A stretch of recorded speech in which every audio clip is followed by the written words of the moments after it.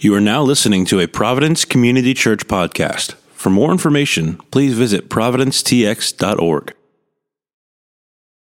And we're going to be reading today from Hebrews chapter 3, verses 7 through 13. So go ahead and turn there if you can. If you don't have a Bible, there should be a Bible somewhere underneath the seat around you. And if you don't own a Bible, feel free to make that yours. Take it home with you. Again, we value the Word so highly that we want to be able to share this with y'all. Again, we're going to be in Hebrews chapter 3, verses 7 through 13. And if you're there and you're able, please stand with me for the reading of God's Word. Again, we're going to be in Hebrews chapter 3, verses 7 through 13. Providence, hear the word of the Lord. Therefore, as the Holy Spirit says, today, if you hear his voice, do not harden your hearts as in the rebellion, on the day of testing in the wilderness, where your fathers put me to the test and saw my works for 40 years. Therefore, I was provoked with that generation and said, they always go astray in their heart. They have not known my ways. As I swore in my wrath, they shall not enter my rest. Take care, brothers, lest there be in any of you an evil, unbelieving heart, leading you to fall away from the living God. But exhort one another every day, as long as it is called today, that none of you may be hardened by the deceitfulness of sin. This is the word of the Lord. Thanks be to God. Y'all may be seated.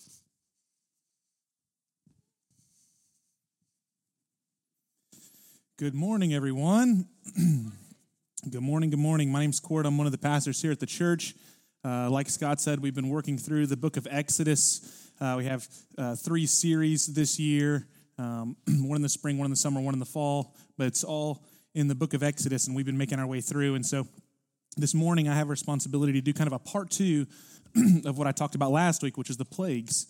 And I kind of gave a 30,000-foot overview last week of the plagues, what's really happening at the cosmic level, what's God doing in the confrontation between Pharaoh and Moses and Aaron, and really that it's a confrontation between Yahweh and the false gods of Egypt. And what we're going to do this morning is actually something that I don't think I've ever done, but we're going to read together all the plagues. And so it's going to take a little bit of time. Buckle up. All right, you got your Bibles. You can crack them open. We're going to be reading through them. And the purpose for this is twofold. Number one, the Word of God is worthy of our time. It's worthy of, if I just read that and we prayed and went home, it would be maybe even better than anything else. The Word of God stands as timeless. And so that's number one. But number two, the dialogue that's happening here in the Scripture with the Pharaoh and with Moses and Aaron, and in particular, God speaking through Moses or God speaking through Aaron to the Pharaoh, it's hard to really understand exactly what's happening without just reading it outright and kind of making some pauses. And so what I want to do is get into it, but before I do, so if you do have your Bibles, we're going to be Exodus chapter 7, starting in 14. And I've got some reading to do, okay? So I'm hooked on phonics. I hope I'll do okay. But what I want to do first is just pray, ask the Spirit of God to speak to us through his word. And so if you'll bow your heads, I'll pray, and then we'll jump in. Father, thank you that you've preserved your word for thousands of years, and now here we are, and we have the great privilege to submit under your word's authority and truth. We ask now that you might soften our hearts, not like the Pharaoh, but instead that we might hear your word, respond, and believe, so that we might be obedient, God, which leads to life. We want to take those warnings from the writer of Hebrews about the deceitfulness of sin and how it hardens us, and we want to take them seriously. So, Holy Spirit, soften us now. Unstop our ears, remove scales from our eyes. Help us to hear your word fresh. Lord, convict us where we need it, comfort us where we need it, confront us where we need it. Give us the encouragement we need, the rebuke we need, the admonishment we need. All from your word we ask. And we pray it in Jesus' good name. Amen. Okay, before we jump in here, I want you guys to be peeking in, and I'm going to stop and then go and stop and go, but I want you guys to really focus on Pharaoh's response to each plague. A big mega theme in the Bible is Pharaoh's heart is hardened. It's about one third of what the Bible actually says. God's activity saying that God hardened Pharaoh's heart about 1/3 of the time. Pharaoh's activity and that it says Pharaoh hardens his heart against God's word about 1/3 of the time. And in the passive voice that Pharaoh's heart was hardened about 1/3 of the time. And I think that the reason for this is that all of these things are true in the interaction in a mysterious way, in that God has a sovereign purpose in hardening Pharaoh's heart, and that Pharaoh hardens his heart against God and rebels and has no interest listening to him, and both of those things are true. I think I mentioned it last week. The Puritans used to have a line that said, "The same sun that melts the ice hardens the clay." And the idea was that the hardening of Pharaoh's heart happened in the same way. The calling words of God, loving, caring, merciful call to repentance that God gives to Pharaoh, hardened him in the same way that it softened the Moses, or it softened the children of Israel, or softened even, you're going to see here in a moment, some of the Egyptians. That ultimately it's the same loving God speaking and calling that has this effect. And so I want you to peek in at all the different stages, if you will, that are really characteristics of hardening that Pharaoh goes through as the plagues get laid out. And we're going to start in the very first plague, the water turning into blood. And I'll make pauses to kind of bring your attention to it, but just listen through his responses. Let's start in verse 14. And then the Lord said to Moses, "Pharaoh's heart is hardened. He refuses to let the people go. Go to Pharaoh in the morning," as he's going out to the water, "stand on the bank of the Nile to meet him, and take in your hand the staff that turned into a serpent. And you shall say to him, 'The Lord, the God of the Hebrews, sent me to you, saying, let my people go, that they may serve me in the wilderness. But so far you have not obeyed.'" Now I want you guys to hearken back and remember that Pharaoh's first response when Moses and Aaron showed up to him with this command from God was, "Who is the Lord? Who is Yahweh? I do not know him, nor will I let the people go. Who is the Lord, Yahweh, that I might obey his voice?" Now, the response to that from God is going to be regular throughout these next few chapters, and it's right here, starting in verse 17. He says, "Thus says the Lord, by this you shall know that I am the Lord." So you don't know me, you're going to know me. Underline right there. Okay. "Behold, with the staff that's in my hand, I will strike the water that's in the Nile, and it shall turn to blood. The fish in the Nile shall die, and the Nile will stink, and the Egyptians will grow weary of drinking the water from the Nile." And the Lord said to Moses, "Say to Aaron, take your staff, stretch out your hand over the waters of Egypt, over their rivers, their canals, their ponds, their pools of water, so that they may become blood, and there shall be blood throughout all the land of Egypt, even in the vessels of wood and in the vessels of stone." One thing I overlooked many times reading this is that it's not just water of the Nile that turns to blood, but anywhere they're storing water, that turns to blood too. It's a complete plague over the land of Egypt. Moses and Aaron did as the Lord commanded, and in the sight of Pharaoh and in the sight of his servants, he lifted up the staff and struck the water in the Nile, and all the water in the Nile turned into blood. And the fish in the Nile died, and the Nile stank, so that the Egyptians could not drink water from the Nile. And there was blood throughout all the land of Egypt. Verse 22, "But the magicians of Egypt did the same by their secret arts. So Pharaoh's heart remained hardened, and he would not listen to them, as the Lord had said. Pharaoh turned and went into his house, and he did not even take this to heart. And all the Egyptians dug along the Nile for water to drink, for they could not drink the water of the Nile. And 7 full days passed after the Lord had struck the Nile." So the first thing that we see is that Pharaoh's response is to simply ignore the first plague. Now, I want us to note here that Pharaoh is a representation not of just a grotesque king of Egypt who's evil. All of those things are true, but I want us to remember, Pharaoh is also a representation of humanity, a representation of human beings. I say this because the very first sin that we're introduced to in the Garden of Eden was that the serpent had beguiled Eve to believe that she could be like God, and she received that, believed it, said, "I want to be like God," and tried to ascend to that place through the disobedience of eating the fruit, and Adam partook with her. Pharaoh represents the outworking of this as he believes himself to be God, which is why God says, "I will make Moses, I'll make you a God to him, you'll represent me, and I'll show him that he is not a God."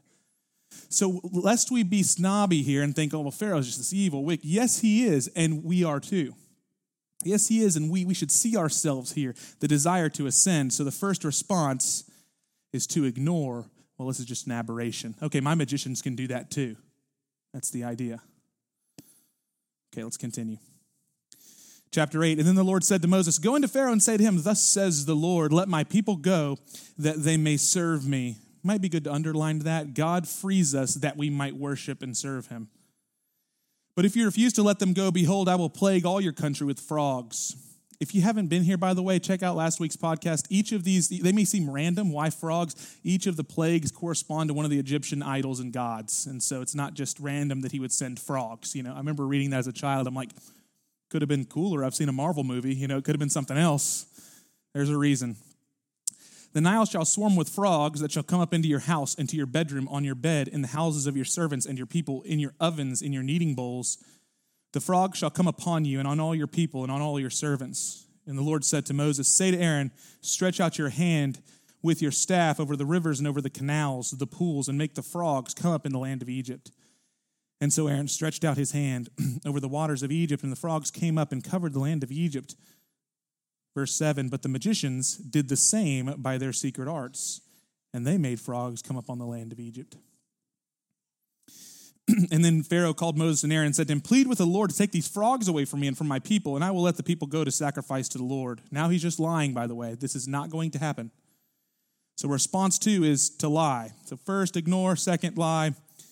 Verse 9, Moses said to Pharaoh, be pleased to command me when I am to plead for you and for your servants and for your people, that the frogs be cut off from you in your houses and be left only in the Nile. And he said, tomorrow. Moses said, be it as you say. Check this out. So that you may know that there is no one like the Lord our God. It's not only that God wants to assert his dominance through exhibiting his power in the plagues, but also it's only the Lord our God that can extend mercy and bring the plagues back. Notice that the magicians can bring the frogs, but Pharaoh still has to plead with Moses for Yahweh to take them away. This is because the false gods can also bring destruction. In fact, that's all they can offer. They can't bring mercy. They can't bring good. The magicians can't make them go away. They can just make it multiply. Talk about a whole lesson and a whole message to be said about idols in our lives. They can multiply the pain. They cannot bring healing. Verse 11, the frogs shall go away from you and your house, your servants and your people. They shall be left only in the Nile, so that Moses and Aaron went out from Pharaoh. And Moses cried out to the Lord about the frogs as he had agreed with Pharaoh. And the Lord did according to the word of Moses. The frogs died out in the houses, the courtyards, and the fields, and they gathered them together in heaps, and the land stank. I want you to remember this is twice that God has made a stench in the land of Egypt, and that's because the word of God said that Israel had become a stench to the Pharaoh, and he had made them a stench to the people. So now there's an inversion. But when Pharaoh saw that there was a respite, here it goes, he hardened his heart. He would not listen to them as the Lord had said. Verse 16, and then the Lord said to Moses, say to Aaron, stretch out your staff, strike the dust of the earth, so that it may become gnats in all the land of Egypt. And they did so, and Aaron stretched out his hand with the staff, and he struck the dust of the earth, and there were gnats on man and on beasts. All the dust of the earth became gnats in all the land of Egypt. The magicians tried with their secret arts to produce the gnats. Now this is the first time, but they could not. From here on out, they can't do what God does. And so verse 19, the magician said to Pharaoh, this is the finger of God, the very self-same phrase that's used on Mount Sinai when God writes the 10 Commandments with his very own finger is used here by the magicians, just reiterating that not just the Israelites saw the glory of God, but all the nations knew that he was the Lord, as God had said. But Pharaoh's heart was hardened. He would not listen to them, as the Lord had said. Verse 20. And then the Lord said to Moses, rise up early in the morning, present yourself to Pharaoh as he goes out to the water. As a side note, I always kind of think it's funny that he's always bathing when this happens. It's like, keep seeing Moses at the bath time, He says, thus says the Lord, let my people go that they may serve me. Or else if you will not let my people go, behold, I will send swarms of flies on you and your servants and your people and into your houses. And the houses of the Egyptians shall be filled with swarms of flies, and also the ground on which they stand. But on that day I will set apart the land of Goshen where my people dwell, so that no swarms of flies shall be there.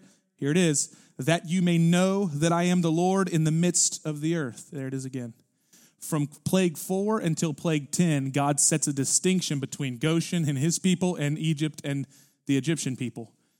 Now, we're going to get to why, but I just want to make mention of this. From this moment on, there's going to be a distinction. The plagues come down in Egypt, and the children of Israel are not experiencing them. Verse 25, and then Pharaoh called Moses and Aaron and said, go sacrifice to your God within the land. But Moses said, "It would not be right to do so, for the offerings we shall sacrifice to the Lord our God are an abomination to the Egyptians. If we sacrifice offerings abominable to the Egyptians before their eyes, will they not stone us? No, we must go 3 days' journey into the wilderness and sacrifice to the Lord our God, as he tells us." And so Pharaoh said, "I'll let you sacrifice to the Lord your God in the wilderness, only you must not go very far away. Plead for me." This is the next line of response, which is bargaining. Bargaining with the Lord. It looks something like this. God says to do a thing, and you offer to do half of that, a fourth of that, 75% of that, and maybe something else. Now, before we mock Pharaoh on this should be common to you. It looks something like this. God convicts you to do a thing, and your response is, "Oh, okay, Lord, I'll read my Bible more." God points out an idol in your life, says, "I want this to be removed." And you say, "Okay, I'll read that prayer book. I'll double tithe this time." Yeah. We all do this, right? Or it might be something like this. It could be in the inverse. It could be, Lord's called you to give a certain amount of dollars to a fund, and you say, "Okay, fine, I'll join a home group." It's bargaining. I'll do this thing, not the thing that you told me to do, because that's the thing that actually you called me to do, but the thing that makes me feel more comfortable. Pharaoh says to Moses, "Fine, I'll let you go, but you can't go 3 days. You can only go so far. That's my final offer." See, Pharaoh has yet to understand that he's not bargaining with someone that actually has any reason, or he has no leverage with Yahweh. There's nothing he can offer. God said this is how it's going to be, and that's it. And we know this about the Lord, and yet we still fall into the same trap that Pharaoh does. I also love that he says, "Plead for me." And so Moses goes out and says, "Behold, I'm going to go out from you, and I will plead with the Lord that the swarms of flies may depart from Pharaoh, from his servants, and from his people tomorrow. Only let not Pharaoh cheat again by not letting the people go to sacrifice to the Lord."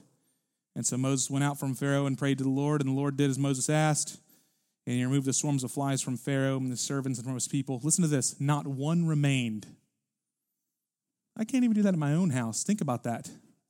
You ever thought not one fly remained in the land? But Pharaoh hardened his heart this time also. He did not let the people go. Fifth plague, chapter 9. The Lord said to Moses, "Go into Pharaoh, say to him, 'Thus says the Lord, the God of the Hebrews, let my people go that they may serve me. For if you refuse to let them go and still hold them, behold, the hand of the Lord will fall with a very severe plague upon your livestock that are in the field. Horses, donkeys, camels, herds, flocks. But the Lord will make a distinction between the livestock of Israel and the livestock of Egypt, so that nothing of all that belongs to the people of Israel shall die.' And the Lord set a time, saying, 'Tomorrow the Lord will do this thing in the land.' And the next day the Lord did this thing. All the livestock of the Egyptians died, but not one of the livestock of the people of Israel died. And Pharaoh sent, and behold, not one of the livestock of Israel was dead. But the heart of Pharaoh was hardened, and he did not let the people go."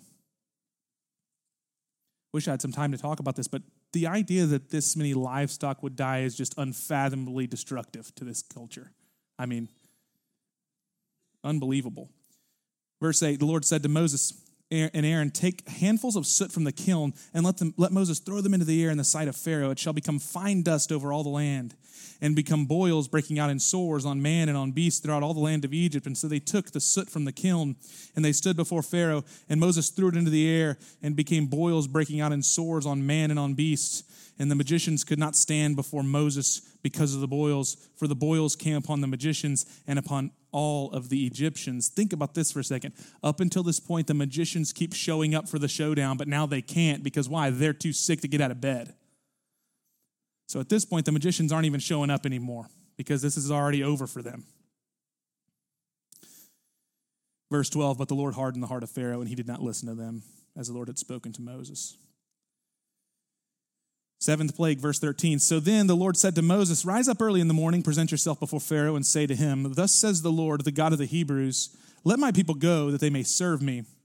For this time I'm going to send plagues on you yourself, on your servants, on your people, so that you may know that there is none like me in all the earth.'" There it is again. "For by now I could have put out my hand and struck you and your people with pestilence, and you would have been cut off from the earth. But for this purpose I have raised you up, to show you my power, so that my name may be proclaimed in all the earth." There it is again. "You are still exalting yourself against my people, and you will not let them go. Behold, about this time tomorrow I will cause very heavy hail to fall, such as has never been in Egypt from the day it was founded until now.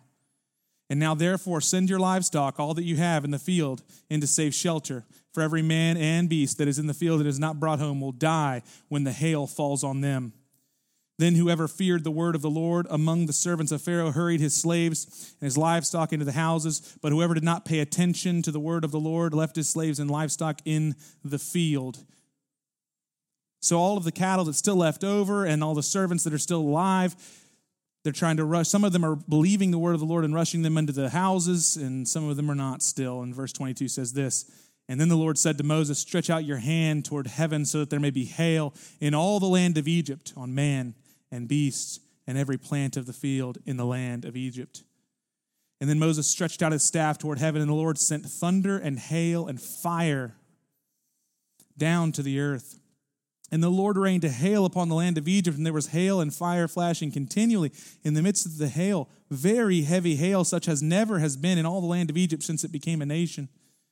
And the hail struck down everything that was in the field in all the land of Egypt, man and beast. The hail struck down every plant of the field. It broke every tree of the field. Only in the land of Goshen, where the people of Israel were, was there no hail. And then Pharaoh sent and called Moses and Aaron, and he said to them, this time I have sinned. The Lord is in the right, and I and my people are in the wrong. Plead with the Lord, for there has been enough of God's thunder and hail. I will let you go, and you shall stay no longer. Now, at this point, we're thinking, okay, finally, right? He's finally getting it. He's finally humbling himself. He's finally realizing that this battle that he thinks he can wage against Yahweh is a fool's errand for him. But in reality, this is worldly grief. Watch what Moses says here to Pharaoh. Moses said to him, as soon as I've gone out of the city, I'll stretch out my hands to the Lord. The thunder will cease. There will be no more hail, so that you may know that the earth is the Lord's. There it is again. But watch this. But as for you and for your servants, I know that you do not yet fear the Lord. Moses knows through discernment that this is actually worldly grief. You're very familiar with this. The New Testament talks about this, but you don't even have to have read this in the New Testament to know. Your mom may have told you this before. Are you sorry you got caught, or are you sorry for what you did?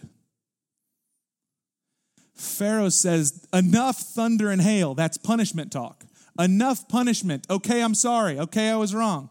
Are you sorry because it hurts, or are you sorry because you did it? Pharaoh's sorry because it's hurting. Moses knows this. He knows the servants don't really submit themselves to the Lord. They've not humbled themselves before the Lord. They don't fear the Lord yet. Verse 33, so Moses went out of the city from Pharaoh, and he stretched out his hands to the Lord, and the thunder and the hail ceased. And the rain no longer poured upon the earth. But when Pharaoh saw that the rain and the hail and the thunder had ceased, he sinned yet again and hardened his heart, he and his servants. So the heart of Pharaoh was hardened, and he did not let the people go, just as the Lord had spoken through Moses. Chapter 10. So then the Lord said to Moses, go to Pharaoh, for I have hardened his heart and the heart of his servants, that I may show these signs of mine among them, and that you may tell them in the hearing of your son and in the hearing of your grandson how I have dealt harshly with the Egyptians and what signs I have done among them. Why? That you may know that I am the Lord. See, not just Pharaoh, not just the Egyptians, Moses and the Israelites. So Moses and Aaron went into Pharaoh and said to him, if you want to underline something, by the way, this is kind of at the crux of the plagues. Thus says the Lord, the God of the Hebrews, how long will you refuse to humble yourself before me? That's the key question. Let my people go that they may serve me. For if you refuse to let my people go, behold, tomorrow I'm going to bring locusts in all the country, covering the face of the whole land, so that no one can see the land. And they shall eat what's left to you after the hail, and they shall eat every tree of yours that grows in the field. They shall fill your houses and the houses of your servants, all the Egyptians. Neither your fathers or grandfathers have seen this from the day that they came on earth to this day. And then he turned and he went out from Pharaoh. Listen to Pharaoh's servants here in verse 7. How long shall this man be a snare to us? Let the men go that they may serve the Lord their God. Do you not yet understand that Egypt is ruined? So Moses and Aaron were brought back to Pharaoh, and he said to them, fine, go serve the Lord your God, but which ones are to go? Moses said, we will go with our young and our old. We will go with our sons and our daughters, with our flocks and our herds, for we must hold a feast to the Lord." But he said to them, "The Lord be with you if I ever let you go, you and your little ones go. Look, you have some evil purpose in mind. No, go, the men among you, and serve the Lord, for that's what you're really asking." And they're driven out from Pharaoh's presence. Notice that he's trying to redefine what God's actually telling him to do. But I want to focus on the key here. Who's to blame? God and Moses, because they're trying to scheme against him to do something evil. Now, I don't want you to look at your spouse, but have you ever been in an argument where it's coming down to the end and you know your spouse is wrong, they know they're wrong, and the last thing they might do is, blame you? Don't look around, all right? Just stay eyes forward. Of course, and that's what's happening here. It's the bitter end. Pharaoh knows he's wrong. The magicians know he's wrong. The servants of Pharaoh are saying, you've ruined Egypt with your pride. Humble yourself. And you know what he says? Get out of here, Moses. You have evil in your heart. Verse 12, so the Lord said to Moses, "Stretch out your hand over the land of Egypt for the locusts, so that they may come upon the land of Egypt and eat every plant in the land, all that the hail has left." So Moses stretched out his staff over the land of Egypt, and the Lord brought an east wind upon the land all that day and all that night. And when it was morning, the east wind had brought the locusts. The locusts came over all the land and settled on the whole country of Egypt, such a dense swarm of locusts as never has been before, nor will ever be again. They covered the face of the whole land, so that the land was darkened. And they ate all the plants in the land, all the fruit of the trees that the hail had left. Not a green thing remained, neither tree nor plant of the field through all the land of Egypt. And then Pharaoh hastily called Moses and Aaron and said, "I have sinned against the Lord your God and against you. Now therefore forgive my sin, please, only this once. Only this once. And plead with the Lord your God only to remove this death from me." And so he went out from Pharaoh and he pleaded with the Lord. And the Lord turned the wind into a very strong west wind, which lifted the locusts and drove them into the Red Sea. Not a single locust was left in all the country of Egypt. But the Lord hardened Pharaoh's heart, and he did not let the people of Israel go. Okay, last plague, and then Eric's going to get into the Passover next week. This is the 9th plague, but the 10th and the Passover, they are inextricably linked. Then the Lord said to Moses, "Stretch out your hand toward heaven, that there may be darkness over the land of Egypt, a darkness to be felt." Have you ever walked into a room where it's like so thick darkness that you can feel it? It's like you can taste the darkness, like milkshake darkness. You know what I mean? This is where you usually hit your feet, hit your shin, kick the cat, that kind of thing. It's so dark. That's what God's after here. I want you to listen to this. Verse 22. So Moses stretched out his hand toward heaven, and there was a pitch darkness in all the land of Egypt for 3 days. They did not see one another, nor did anyone rise from his place for 3 days, but all of the people of Israel had light where they lived. They literally don't even get out of bed because they can't see each other. Pharaoh called Moses and said, "Go serve the Lord. Your little ones may also go with you. Only leave your flocks and herds behind," bargaining again. But Moses said, "You must also let us have sacrifices and burnt offerings, that we may sacrifice to the Lord our God. Our livestock also must go with us. Not a hoof shall be left behind, for we must take of them to serve the Lord our God. And we do not know with what we must serve the Lord until we arrive there." But the Lord hardened Pharaoh's heart that he would not let them go. And Pharaoh said to him, "Get away from me and take care that you never see my face again, for on that day that you see my face, you shall die." And Moses said, "As you say, I will not see your face again." Okay. Now, why read all of those verses? Why read all those plagues?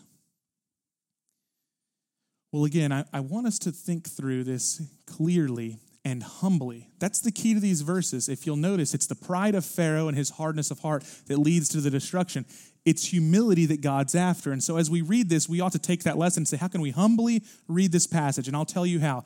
It's not to put yourself in Moses and Aaron's shoes and say, I would have been that guy. It's to put yourself in Pharaoh's shoes and say, how am I like him? Is it possible that we also hear the word of the Lord and ignore him? Is it possible we hear the word of the Lord and we lie, slyly lie, something like this? Okay, God, you're right, but I have really internally no intention to change. Is it possible that we, like the magicians, compete with God covertly? We can do what you can do. That we bargain with God. I'll give a little of what you want, you give a little of what I want, as though he had any reason to be in that bargaining agreement with us. Is it plausible that we can fall into worldly grief, blaming all of the things that Pharaoh does? And I want to propose that, of course, that's the human condition. That's what sin's done to us. But why does God make a distinction between Israel and Egypt here? This is key.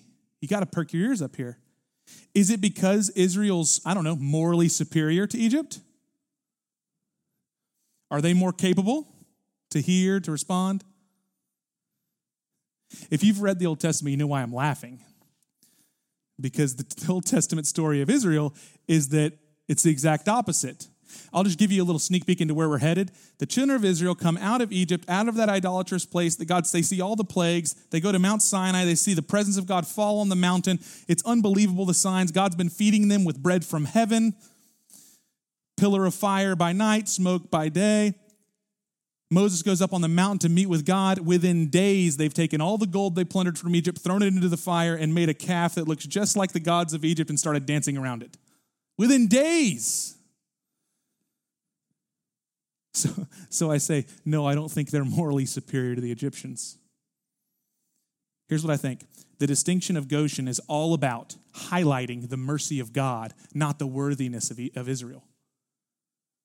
It's all about highlighting God's mercy, his love, his kindness, his slow to anger character, abounding in steadfast love character. Now, the reason that's important for you and me is this. Listen, it's important for you and me because that's exactly what God intends to do with the church. Not highlight our worthiness of the mercy, highlighting his mercy, his love, his grace. And check this out, and how wide the door is open for anyone who will hear. Much like what? Like the ark. I thought about this in between gatherings. I was thinking of the ark. The door of the ark is open. Noah's call is to come in, anyone who wants to come in. And then the ark door closes, of course, and we see the judgment. You know, the typology of the ark is Christ in the New Testament, in that the door to the ark was on the side of the ark, and Jesus' side was pierced on the cross. He's the door, he says. I am the door. Anyone who comes in will come in through me. So if Christ is the ark and the door of the ark, he receives the brunt end of the judgment, the beating down of the rain, the flood waters. And guess what we are? Just in there, inside the ark? Is that because, worthiness? No, it's mercy. Hide yourself in the ark, right? In a moment, next week, Eric's going to talk to us about put the blood of the lamb on your doorpost. That there's no distinction between Egypt and Israel except what? The blood. The blood. My son, in God's providence, and my daughter, but my son started first, goes to the same school that I went to school at when I was his age. And there's a couple elementary schools, and so it didn't have to work out that way. But in God's providence, he went there. And when he was in kindergarten, it's weird. When I was in kindergarten, there was simple discipline. Like you just kind of knew if your kid had a bad day or a good day. And when my son went to school, it's like there's all these like colors, and it's like a rainbow of colors you got to figure out. Like, was he mad, sad, indifferent, ambivalent, like defiant, like, oh man, like all these colors. And when I was in school, there was just the sad tree. And they would, in chalk, they would draw the sad tree on the board. And if your name got put on the sad tree, that meant that you were going to be on the wall at recess. And you stand on the wall and you watch all your friends play. Every check next to your name was another 5 minutes on the wall. I was on the wall every day of kindergarten. And mostly, like, if you had a 30-minute recess, 25 minutes was on the wall. And I'm just waiting for my 5 minutes to rip, Just give me a chance here. Miss Hopkins, I need my chance. That was her name, by the way. That's a crude example, of course. Because in one sense, we can see this happening with the land of Goshen, right? Is that there's a distinction to be made to show the children of Israel and the children of Egypt and the Pharaoh and Moses and Aaron that there is like Cain and Abel. If you do well, Cain, will you not be accepted? Or if you humble yourself, Pharaoh, will I not preserve you? If you heed my voice, Pharaoh, will I not also protect you? Look, this is what it could have been, and then here you are, right? But listen, for us, having been on this side of the truth of the gospel, on this side of the resurrection of Jesus, what we need to see is that in reality, the voice of God calling to us today is that Jesus has already taken the punishment plagues of Egypt. He's taken the wall out of the scenario if we would but believe the words of Christ. You see, we're meant to be a light to the world, like Goshen was. Like the church is meant to be the land within the land, the people within the people, the community within the community. God intends to use our lives as a testament to his mercy. But the distinction here that God gives in the plagues of Egypt, it provides a line in the sand for us to all understand. All of humanity stands here, Paul says. We can play the part of Pharaoh, hardening our hearts, or we can receive the free mercy of God by receiving his word with soft hearts. I said last week that God not only desires to get Israel out of the idolatrous land of Egypt, but God desires to purge the idolatrous Egypt out of our hearts. And that has not changed. That is still true. God not only desires to one day take us out of the world and bring us into the new heavens and the new earth, but God absolutely right now, from the moment you hear this from the sound of my voice to the moment that you one day pass away and see Jesus face to face, he is about the business of purging the idols of the proverbial Egypt from your heart. He is about the business of cleansing us internally so that we might be pure worshipers in spirit and in truth of the one true God. And that call goes out every day. It's not just the gospel call in the beginning of our faith. It's the call every single day, which is why I want to close with Hebrews 3. It's why we started here, and it's why I want to end here, because Hebrews 3 is a text reminding us that it wasn't just Pharaoh who hardened his heart. It was an entire generation of Israelites who hardened their heart. Here's what it says, starting in verse 7. Therefore, as the Holy Spirit says, today if you hear his voice, do not harden your hearts as in the rebellion on the day of testing in the wilderness, where your fathers put me to the test and saw my works. For 40 years you saw my works. And therefore I was provoked with that generation.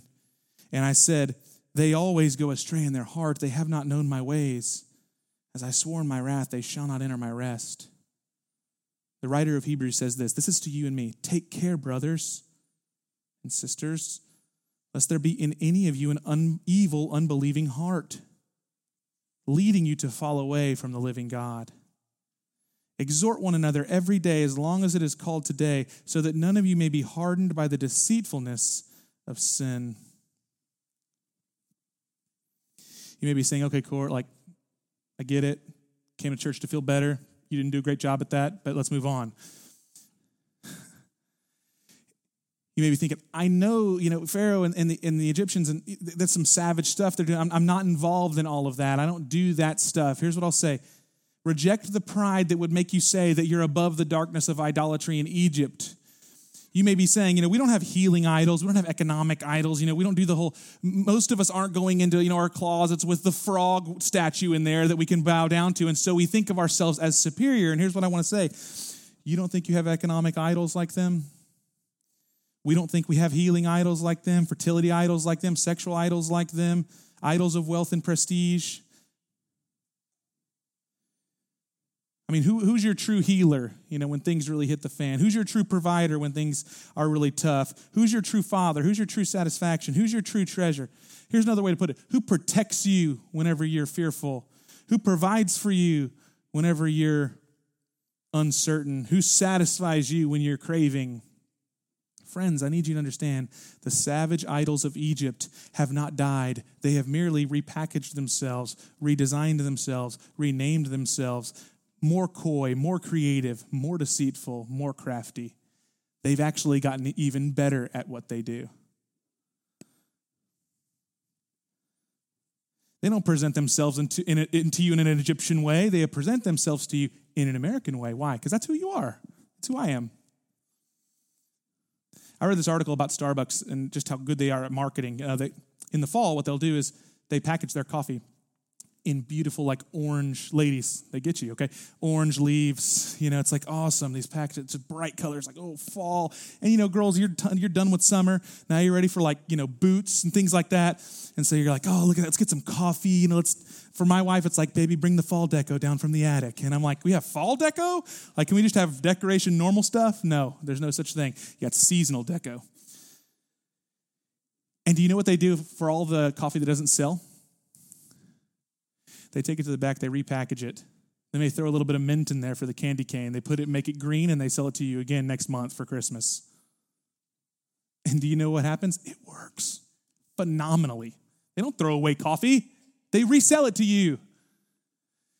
The savage gods are not silly. They're not dumb. They're not ignorant. In fact, some of the savage gods may know the very word of God better than us. Paul said it like this: Satan will come to you as an angel of light.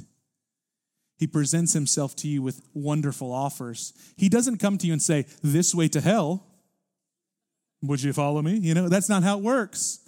He presents himself to you slowly but surely, gradually, grain of sand after grain of sand, causing you to, in a very slow, methodical way, let your heart be hardened to the call of God. The false prophets of old still exist today. And so here's what I want to leave you with. Just as God patiently keeps calling Pharaoh to himself over and over and over again in the Exodus, Christ every day is calling. That's why the writer of Hebrews says, so long as it's called today, respond. Don't put it off. Don't wait till later, because then what happens is that slowly the gradual calcifying of the heart continues. Christ is calling today. The call of Jesus is this: come to me, all you who are weary and heavy laden, I'll give you rest. Jesus calls to us today, behold, I stand at the door and knock. Anyone who lets me in, I will come and I will sup with them. Or as Jesus told Martha when her brother Lazarus died, I am the resurrection and the life. Martha, do you believe this? That call still goes out today. Do you believe? Christ loves you so much this morning that he will not let you be destroyed by the idols that are vying for your heart without a fight. He will call, he will call, he will call, he will knock, he'll pursue you, he'll chase you down. It'll even be annoying to you like it was annoying to Pharaoh. Get away from me, get out of my face. God will continue to call you back. And so I want to follow this text in Hebrews because what it tells us to do is exhort one another every day so long as it is called today, so that we might not be hardened. I want to exhort you this morning. Today is the day of salvation. Today is the day of restoration. Today is the day of revival in your soul. You don't have to walk out and plan for another day. When I'm ready, let me tell you something. You'll never be ready to lay down your idols because they like holding on to you. There's never a day when you're like, oh, I'll get it all cleaned up. Listen to me. If you're waiting to be cleaned up to follow Jesus, you're going to be waiting until you die. You ain't clean. I'm not clean. I had to show up muddy and dirty, the dirtiest of all. If you've ever read The Prodigal Son, I was in the slop trough. That's how I showed up. It's the only way people show up. You might be able to put lipstick on the pig, but the pig's still the pig. But the invitation is you're a son and a daughter if you just come home. And so this morning, I just want to pray together with us as we take of communion, that before we do, we'd have that reflection, say, God, I just want to hear your voice. I want the soft heart that only your Spirit can give, and I don't want to have the hardened heart of Pharaoh. I want to hear your voice. I want to respond to your voice. I want to repent of sin. I want to walk in truth. Let me pray for us.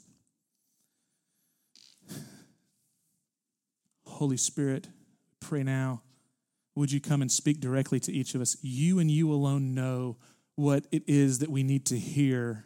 And so I pray, would you speak clearly?